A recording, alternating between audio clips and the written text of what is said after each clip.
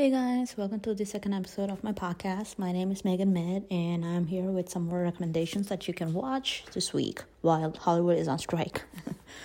Okay, so the show called The Bear on Hulu, it is amazing. Some of the best episodes of TV shows in the recent years.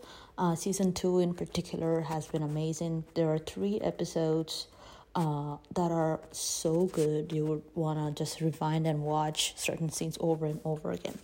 And the second season also has a bunch of cameos from huge stars from Hollywood, so I would definitely recommend watching that out and seeing all those scenes just surprise you, let them surprise you.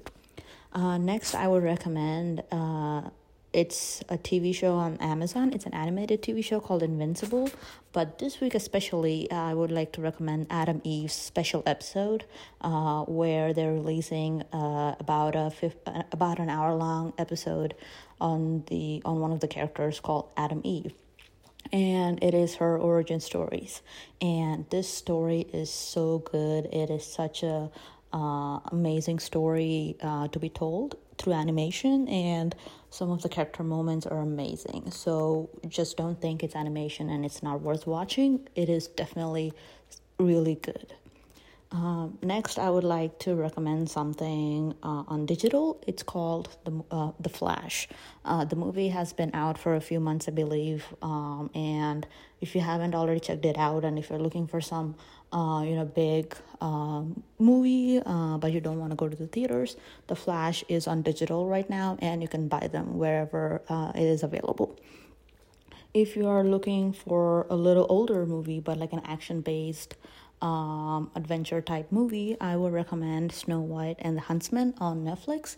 It has a bunch of stars like Chris Hemsworth, Charlize Theron, and others. So it is a really good movie.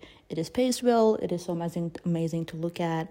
It is a dark telling of the Snow White story, but it is really good to watch. I would also like to recommend the movie Signs by M. Night Shyamalan. It is on Max right now, and this is a movie I believe made a while ago. It's probably in the 90s, but this story is so good.